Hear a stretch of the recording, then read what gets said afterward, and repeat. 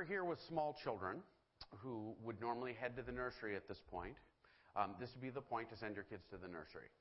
I know we've got someone down there. Actually, Dusty's down there. And sorry, they're distracting me over here. And so if you have small children who would have more fun in the nursery than listening to me, which is almost everybody probably, but this would be the time for that. Or if you have children that are going to sit with you, my wife has folders with coloring pages and crayons. So if you raise your hand and you would like to have some coloring materials, Durgas, you can go ahead and raise them. It's all right. I got to be careful picking on them because they shoot back. Sometimes literally. We're looking at this week. We're going to be finishing up the Kingdom Family series. This is the end of the whole Kingdom series. This is for those of y'all who maybe weren't here for it. About 3 months ago, we did a series on what it means to be a man that represents God's kingdom. And how God, calls us to live, how God calls us to act as sort of like His representatives. And those are, if you want to listen to them, they're online at sermon.net/patchingcracks. Does that sound right? Or sometimes there are CDs out because I was on vacation. There aren't. That's my excuse for everything today. Then we did Kingdom Woman, which talked about what it means to be a woman who represents God's kingdom. And then we started in on Kingdom Family, and then I disappeared for 2 weeks. And so I really wanted to finish this series. And what we're going to be doing starting next week is we're going to work through the book of Philippians. We're going to start in the beginning, and we're going to work all the way through to the end, and that'll take us to Christmas, probably. And so we're going to be looking at that. But for this week, we're going to be looking at family and what it means to be God's family.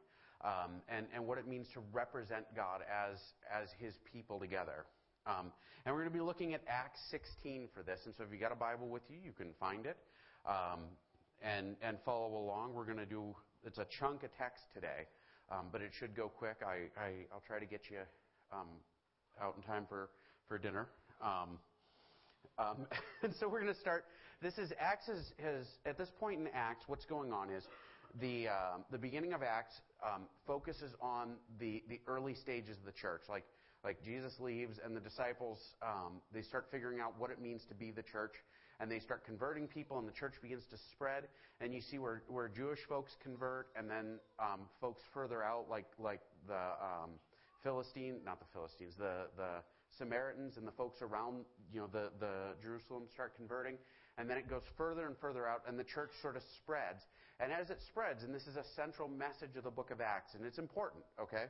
So this will come up over and over again. As it spreads, what we begin to learn is that the gospel, right? This is the story of Jesus. Jesus came, the Son of God came into this world, lived a perfect life, and then gets tortured to death in our place. So when I do rotten stuff, right? And when y'all do rotten stuff, Jesus takes punishment for it, right? And I don't have to be afraid of wow, I'm a bad guy, because God sees me and forgives me because Jesus died for me. And in the beginning, there was this discussion, well, is this just for the Jewish people? Because Jesus was a Jew, and he was a fulfillment of the Jewish faith, right? And so folks talk, well, is this just for the Jewish people? And then all of a sudden, God answers that question with Acts, right? And it starts with Jewish folks, and then it goes to people who are sort of almost Jewish, but not really. And then it goes to other people, and eventually it becomes clear that Jesus didn't come to die for just this specific group of people. He came to die for everyone. Everybody with me? And this plays out here. And actually, this is the end of this series, but it's going to transition into the next series. And so this is a two-parter. It's the end of this one, the beginning of the next one. Acts 16. So putting out to sea from Troas, we ran a straight course to Samothrace, and on the day following to Neapolis, and from there to Philippi, which is a leading city in the district of Macedonia, a city or a Roman colony, and we were staying in the city for some days. All right, so there's a lot of geography there. Everybody loved geography in school, right? So there's not going to be on the test. The important thing to understand is that Paul is traveling, and they're going from place to place. They're catching ships, and they're traveling. And eventually they end up in this city, Philippi. Now, Philippi is an older city, right? It's been there for a few hundred years. So it's not a new place, but in the last probably 100 years, it became a Roman colony. And the reason for this is there was a battle fought right outside of this city between like Mark Antony and Brutus, and it's actually where like the Roman government was fighting with the Roman government, and they decided that this group got to be in charge in the end. But it's considered to be like a pretty major battle, and the city they just said, well, this is going to be a colony, and part of honoring the guys who fought in this battle, they gave these guys positions of authority in the city. And they let a lot of guys retire in the city because that's how the Romans would like change the attitude of a community. They would say, well, we don't like how these guys are acting, so we're going to bring an army there and retire a bunch of them into the city, and they're going to live there, and they're going to change their neighbors' attitudes. Everybody with me? So this is the city that Paul shows up in. And they're intending to stay there for just a few days. And what happens is, as Paul's habit, when he would visit a city, the first place he would go is he would go to the synagogue. And the synagogue it's a little like a Jewish church, except it was more than just a church. You would have a synagogue where if you had kids, your kids would go to the synagogue to learn how to be Jewish. Because there were other schools, like Greek schools, and you didn't want to send your kids to Greek schools if you were Jewish, because you didn't want them to pick up bad ideas. And so you would send them to the Jewish school, the synagogue. And so you'd send your folks over to the synagogue during the week to do education, and you would gather there for meals. You would spend time together there. It was sort of a community center, right? And so Paul, on Sabbath, which is the Saturday, it's the day of rest, and he goes out, and his plan is, as it always is to go to the synagogue and preach so he can convert the Jewish folks. Because, like, again, I said it earlier, I'll say it again, Jesus is the fulfillment of the Jewish faith, right? It's a little like Abby has Legos. She just got her first set of Legos. And the Legos, they fit together really well. But if you get a set of Legos and a set of Mega Bloks, anybody have kids, know what I'm talking about here? Mega Bloks and Legos don't work together, right? Because Mega Bloks are crummy. Sorry. But they don't fit together. And so like when Christianity, when he comes around to tell about Jesus, the Jewish faith is kind of the Lego attachment, right? Because Jesus is kind of the completion of the Jewish faith. Everything in the Jewish faith points forward to Jesus. And so he starts in the synagogue and he goes to teach. Well, that doesn't happen here. On the Sabbath day, he went outside the gate to a riverside where we were supposing that there would be a place of prayer. And we sat down and began speaking to the women who had assembled. So they go, and there's no synagogue. Because there aren't that many Jewish folks. In the Jewish religion, or if you were a Jewish community, you had to have 10 Jewish men to have a synagogue, and they didn't have that many. Instead, he shows up, and there's a group of women who've gathered, and you couldn't have a synagogue just based on having like 10 or 15 women. It was a very different time. If we didn't have churches based on women attendance now, there'd be no churches left.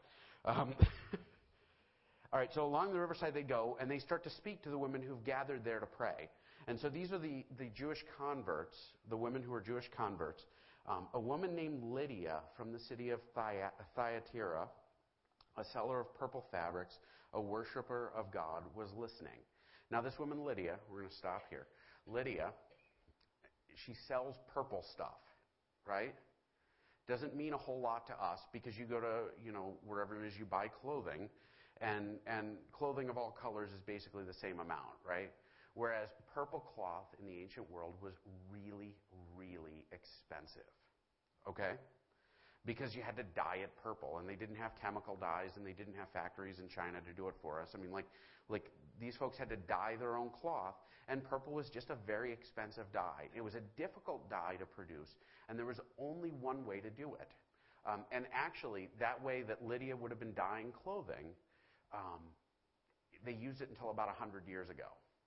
Like if you had purple clothing in the last 1900, 2,000 years, all the way up to 100 years ago, this is how it was done. It's just tough to do. Everybody with me? Yeah. All right, so Lydia, selling purple cloth, is probably rich. which is, she's got money. And she's probably got a home in Thyatira, and she definitely has a home in Philippi, right? So she's a fairly wealthy woman, and this is a little like having a home in San Francisco and a home in New York, right? Because they're big cities. These are not small towns. It's not like, well, I got a town in Big Sandy, or a house in Big Sandy, and one over in, I don't know, Fort Benton. I mean, not these tiny little towns. I mean, these are big cities. And she's got homes in these places. She's got money. She's a well-to-do person. And it says that she's a worshiper of God. This means she is not Jewish. Becoming Jewish was not easy. You had to really want to be Jewish. And it took years to convert to being a Jew. And oftentimes, like for men just wouldn't convert because of that whole circumcision thing. If you don't understand that, ask your parents when you get home. It was tough. Becoming a Jew was a difficult thing. And so this woman, she's a worshiper of God, meaning she was what was called a God-fearer. She was somebody who did everything except join. And honestly, if they didn't have a synagogue, she probably couldn't join, right? But she's a woman who's serious, and she knows what she wants, and she's got money, and she lives a certain way. And so Lydia is there, and the Lord opened her heart to respond to the things spoken by Paul. And when she and her household had been baptized, she urged us, saying, "If you have judged me to be faithful to the Lord, come into my house and stay." And she prevailed upon us. There's a joke there, so hold on a second. We'll come around to it. So she listens. She's excited. She says, "You know what? Not only me, but my whole family. We're all getting baptized." So they all become Christians right there and then, which says something, by the way, because she hadn't finished becoming Jewish. But she jumped right on this Christian thing. And so God impressed her heart, and she was moved, and she said, "I will be a Christian now." And then she persuaded them to come live in their house. She probably has a huge house, a huge, nice house, and they probably eat great food. And Luke ends it, and then she convinced us to go and stay with her. Like it was that tough, right? It's probably the nicest place they'd stayed in months. And so they go to stay with Lydia. So the first convert we see in Philippi is a very wealthy woman who's probably Greek, right? So she's a different race than these guys, right? And she is the first one. So that's one. Acts 16, 18. It happened that as we were going to the place of prayer, a slave girl having a spirit of divination met us. Now we're going to hit pause here. If you have a translation, a Bible of your own, and you're looking, that spirit of divination thing could be about 10 different things. Because what the text says is she had a spirit of python. And that's weird, right? Like, you guys know what pythons are. You see them at zoos. They're really big. They wrap around you and squeeze you till you die. The python, in the Greek religion, there was a group of people who would tell the future. And they would have oracles, like these really cool buildings with giant snakes built up outside to protect them, like stone, not real snakes. And you would go there and you would pay like $100, and you'd go in, and somebody with this particular like demonic spirit would fall on the floor, and they would say things, and those things would be your future. Everybody, like maybe some of you all saw the 300. There's a scene of that in the 300 where these young ladies. You shouldn't see it. It's a violent and awful movie, but it's a movie scene where this happens, where these young ladies, they're not in control of themselves. They speak, and what they say is considered to be like fortune telling. And it was a very common practice amongst the Greeks, and they were everywhere around the world, right? And so this is a girl who has this spirit of divination, or she tells the future, and she tells the future because she has this demon that makes her speak. She met us, she's also a slave girl, let me fill this in, meaning she was owned by these folks, and they made money off of her by having her tell fortunes, right? I mean, fortune telling, these folks are around, they make money. I mean, there's money in it. And actually, who was bringing her masters much profit by fortune telling. Following after Paul and us, she kept crying out, saying, "These men are bondservants of the Most High God." By the way, the word bondservant is a really nice way of saying slave. She's walking around saying, "These guys are slaves of God, of the Most High God." And they're proclaiming proclaiming to you the way of salvation. She continued doing this for many days. But Paul was greatly annoyed and turned and said to the spirit, I command you in the name of Jesus Christ to come out of her. And it came out of her that very moment. Okay, so the first woman was wealthy, right? Well-to-do, probably well-educated, multiple homes, the whole 9 yards, right? This one is about on this end of the spectrum. She's a slave. She doesn't even own herself. And not only that, the way that she's converted, like compare them, right? The woman, how's she converted? Well, Paul sits down and has a long intellectual discussion with him. And this little girl, what happens? Paul says, demon, come out of her, and that's it, right? Like, so the way that this girl is brought into the fold is really different, right? It's like a night and day thing. Intellectual discussion, wealthy, well-to-do, slave, doesn't own herself, can't control how she speaks, and with a word, she's changed. Like God steps in and the miracle happens, and that's it. And so we have a spectrum, right? This is all in the same city. It goes on. But when her masters saw that their hope of profit was gone, meaning that Paul wrecked their business, right? They seized Paul and Silas and dragged him into the marketplace before the authorities. So they took him to court. They grabbed him and dragged him into court. And these guys are probably Roman citizens, right? They're probably guys who travel and whatnot, but they're Roman citizens. They bring them to the authorities. And when they had brought them to the chief magistrates, they said, "These men are throwing our city into confusion, being Jews, and are proclaiming customs which are not lawful for us to accept or observe, being Romans." Is that what they did? No. They wrecked his business. Right? Like these guys came and they screwed up my business. But you're not going to say that to the judge, right? So they dragged him out and they said, "These guys are Jews and we don't like them." Now, about 5 years before this, the Jewish folks in Rome were kicked out of the city. They gathered them all up and threw them out and said, "Don't come back." And in parts of the world, it wasn't legal to be in a Roman colony or a Roman province and be Jewish. They didn't like the Jewish folks very much because they were kind of troublemakers. And so these guys jump on this bandwagon. It works out well for them, right? They say these guys are Jews, they're outsiders, and they're ticking off everybody in the city. And so, like, they play on this sort of racism that exists amongst Romans against Jewish folks. It was real. It did happen. And the crowd rose up together against them, and the chief magistrates tore their robes off them and proceeded to order them to be beaten with rods. Now, tearing your robes, we don't really do this, right? But like in the ancient world, if you were offended by something, you showed it by ripping your clothes, right? We don't really do that now. We have different ways. We go and complain to our neighbor. Anyway. But they say, "All right, well, take them out and have them beaten with rods." And so what they did, and this is pretty unpleasant, they would hang you up and your hands would be above your head and they'd pull your skin tight. And then they'd take these rods and they would wallop you with them, right? And they would bring up welts and they'd usually break the skin. Or if you were really unlucky, it would cut the flesh underneath and leave your skin intact and you would get these unbelievable bruises. It was not a pleasant way to be punished, right? But these guys, was this a trial, by the way? Not really, right? Like, it wasn't much of a trial.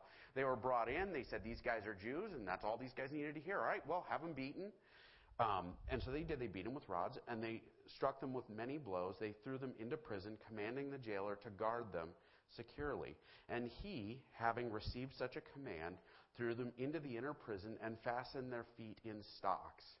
You're going to hit pause here. They say, "Well, put them in the jail, put them in the inner jail, and keep an eye on them so they don't get away," right? So this guy, he's probably a retired Roman, like soldier, probably a higher up, because we know that like these guys tended to gravitate toward jobs like jail, right? Because their talent of hurting people came into play.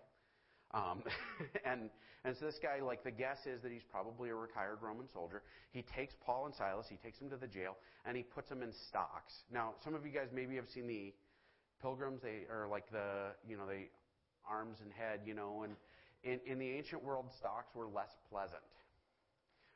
Stocks were a means of torture. What you would do is you would lock this person's legs into this thing, and they would be in an awkward, difficult position. And what it would do is if you sat there long enough, eventually you would have cramps and aches, and it would become quite painful. The objective of stocks was torture. Very slow torture. And it was torture that did itself. You just locked them in and you went home. And it kept torturing them while you slept. It was a great idea. Was he told to torture him? No. This is a guy who took his job to the next level. He didn't have to. He did it because he wanted to. So he takes him in, he locks him in stocks, and then he goes home and he goes to bed. We know that because, but about midnight, Paul and Silas were praying and singing hymns of praise to God. So they're locked in stocks. They're probably in a lot of pain. They were beaten publicly just before this, so they probably got that going for them, which is, I don't know if any of you guys ever taken a good shot. Like, it hurts, and it hurts for a while. And so these guys are probably in a lot of pain. They've got open wounds. They're probably bleeding. And what are they doing? Singing and praising God. This is an aside. It's not the main point. How many of you all have a bad day, and the first thing you do is say, God hates me? That's not the way these guys respond. These guys don't sit and say, oh, our life is miserable. Oh, can you believe it? We were living in a mansion yesterday and now we're in prison. Oh, they don't gripe. They sing. And they talk about how great God is. And they do this because when we face difficulties, one of the best things we can do is turn to God and say, you're my comfort. Because we can find comfort, we can find peace in any situation. And that's what these guys do. And as they're being tortured, as they're tied up, and they're singing, the other prisoners are listening to them. Did they have a choice? No. You could tune them out. I mean, most folks tune me out after a little bit. And suddenly there came a great earthquake, so that the foundation of the prison house were shaken. And immediately all the doors were open and everyone's chains were unfastened. So they're sitting in prison. They're locked in this uncomfortable position. And there's an earthquake. And all of a sudden, like, the doors open and everybody's chains fall off and they're free. And I'm guessing that Paul and Silas probably pulled their legs out and started rubbing and everything else, but they didn't leave. When the jailer awoke and saw the prison door open, he drew his sword and was about to kill himself. First off, this is discipline, right? This guy shows up, he looks, he sees the doors open, he says, everybody's gotten away, and his first response is, well, I'm going to have to kill myself. Because he was going to receive everybody's punishment who got away. That's Roman law. If you were a jailer, the Romans said, if you have a jail and a guy escapes, you get his punishment. Now, for almost nothing, these Jewish guys were beaten publicly and thrown in jail, right? Like, so for almost nothing, like, they'll do pretty nasty stuff to you, including kill you. And so the guard, the prison keeper, decides to kill himself. He draws out his sword. It was probably about that long. Roman swords were really short. You carried a big shield. And anyway, this little sword, and he goes to kill himself. And immediately, but Paul cried out with a loud voice, saying, do not harm yourself, for we are all here. Now, that is something, isn't it? They've been tortured, and they don't leave. They stay right where they're at. They stay right where they're at, and then the guy who was torturing them, they say, hold on. Hold on, hold on. Don't kill yourself. We're all still here. That's different, isn't it? I mean, like if you were sitting, they could just flee and they wouldn't get caught. But they didn't. They stayed. Now, this is something different, isn't it? This Roman centurion, who's kind of a jerk because he tortures people for fun, and was about ready to kill himself, he rushes in. He called out for lights and rushed in and trembled with fear and fell down before Paul and Silas. And after he brought them out, he said, sirs, what must I do to be saved? Rich woman, slave girl, horrible, mean Roman soldier guy who tortures people for fun. Is he like the rest? There's that song they sing on Sesame Street, one of these things is not like the other, one of these things does not belong. In this case, it's none of these things is like any of the other stuff around them. And they all converted in different ways. Intellectual discussion, right? The second one through the Word of God. Literally a command. And the third here, this retired soldier, this jailer, through the fact that these guys stayed and sang, I'm guessing you could hear it, they sang and praised God while they were being tortured. And it moved this guy, and he said, hey, what do I have to do to be saved? They said, believe in the Lord Jesus, and you will be saved, you and your household. And they spoke the word of the Lord to them. together with all who were in his house. And he took them that very hour of the night and washed their wounds, and immediately he was baptized, he and his household. This is a change, isn't it? All of a sudden they're like, well, let me take you in and deal with your wounds and take care of you, and you're going to stay in my house. I mean, that's night and day, right? Oh, not in the prison, you're going to stay in our house now. His heart has changed, and he becomes a different man like that, right? You've got 3 different people, probably 3 different races, definitely 3 different cultural backgrounds, 3 different socioeconomic statuses, 3 different conversion methods. And in the long run, like, God deals with them like the way he's going to deal with them. And he deals with them personally. And he sends Paul and Silas to take care of them and to bring them to him. Like, this is part of God's plan in this. He brought them into his house and set food before them and rejoiced greatly, having believed in God with his whole household. Later on, this is Philippi, right? So when Paul writes the letter of Philippians, we're going to learn a lot more about these guys because it's about 8 years later. What we're going to find out, and this is what we're going to be talking about for the next few months, is God took this very different group of people who experienced him in very different ways, and he makes them into one of the most solid churches in the ancient world. Philippians is the only letter that Paul wrote to the churches where he doesn't say, you guys are screwing up and here's why. Instead, he writes things like, I long to be with you guys again. I miss you so much. He actually uses phrases to describe his affection for them that's unique, like to the entire Bible, actually unique to the entire Bible. We don't see it anywhere else because it's so glowing. Paul recognizes that this group of people who are so different from each other, like they're special and amazing. And the church that comes out of this is solid and it's powerful. And it's the only one that doesn't need to be corrected. How is that? What does this have to do with us as a family? Look around you. Okay? Just take a second. Look at the people around you. In America, Sunday morning is the most segregated day of the week. People tend to gravitate to people who are like them, right? It's the truth. The body of Christ isn't meant to be that way. The body of Christ is meant to be all of us unified in Jesus. Jesus died for me. He died for you. He died for all of us, regardless of, who you look like, what kind of money you have, what neighborhood you came from, all of this. Christ died to unify us all as one family. And that's what he does here. This is the ideal example of it. We're meant to belong to each other. And we're meant to love each other beyond all expectations, beyond all reason. God would go to any length for every one of you. And he puts us together as the body of Christ. God's family loves each other no matter what. The kingdom family, the family that properly represents God's, like who God desires us to be, God's authority in the world. The kingdom family doesn't see race or money or anything. They see Jesus in each other.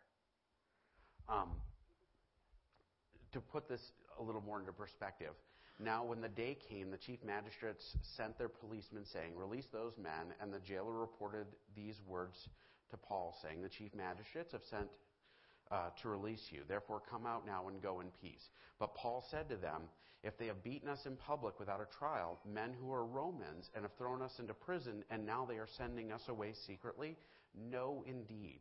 But let them come themselves and bring us out of town. So Paul says, you know what? I'm a Roman citizen. Now, if you were a Roman citizen, you couldn't be tortured for any reason without a trial. You couldn't be tortured beyond a certain point ever. Like there was a number of lashes you could receive, and beyond that it was illegal. So Paul stands up and says, you know what? They're trying to kick us out quietly. I'm a Roman citizen. You can't do that. You couldn't even torture me without a trial.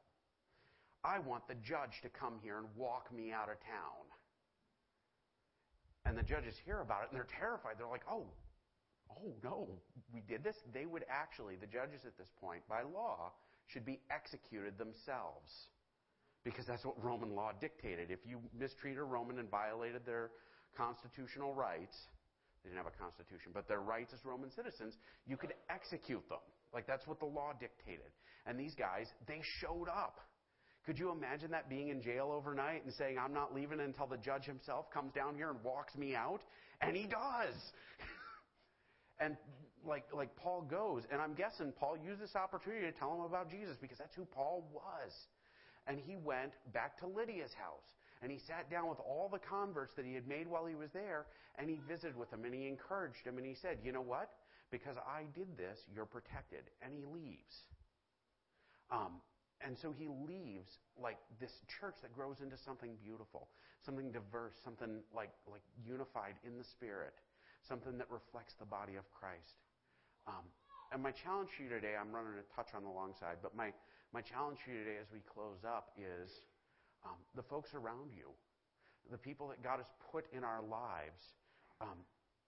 God's put there to be family, to be brothers and sisters in Christ. If you look and say, I don't have this family, I don't belong because I'm like this, you don't know where I've been and what I've done and what my history is, none of those things matter. What matters and what gives us value as people is God's love manifested in Christ in our hearts.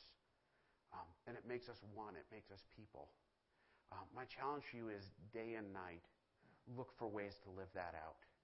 Love your brothers and sisters in Christ. If you come up with bad words to say about them, swallow them and then say sorry to them. Because God called us to be together. We're going to close in prayer. Do we have one more song? Where's Brooke at? Okay. Heavenly Father, I pray that you would be with us this morning. Help us to be unified as folks who come from diverse backgrounds, saved from different things, but all belonging to Christ. I pray that you would pour your Spirit on us and give us your grace this week. Help us to be a different kind of people that makes folks look and say, wow, those are different people. In Christ's name, amen.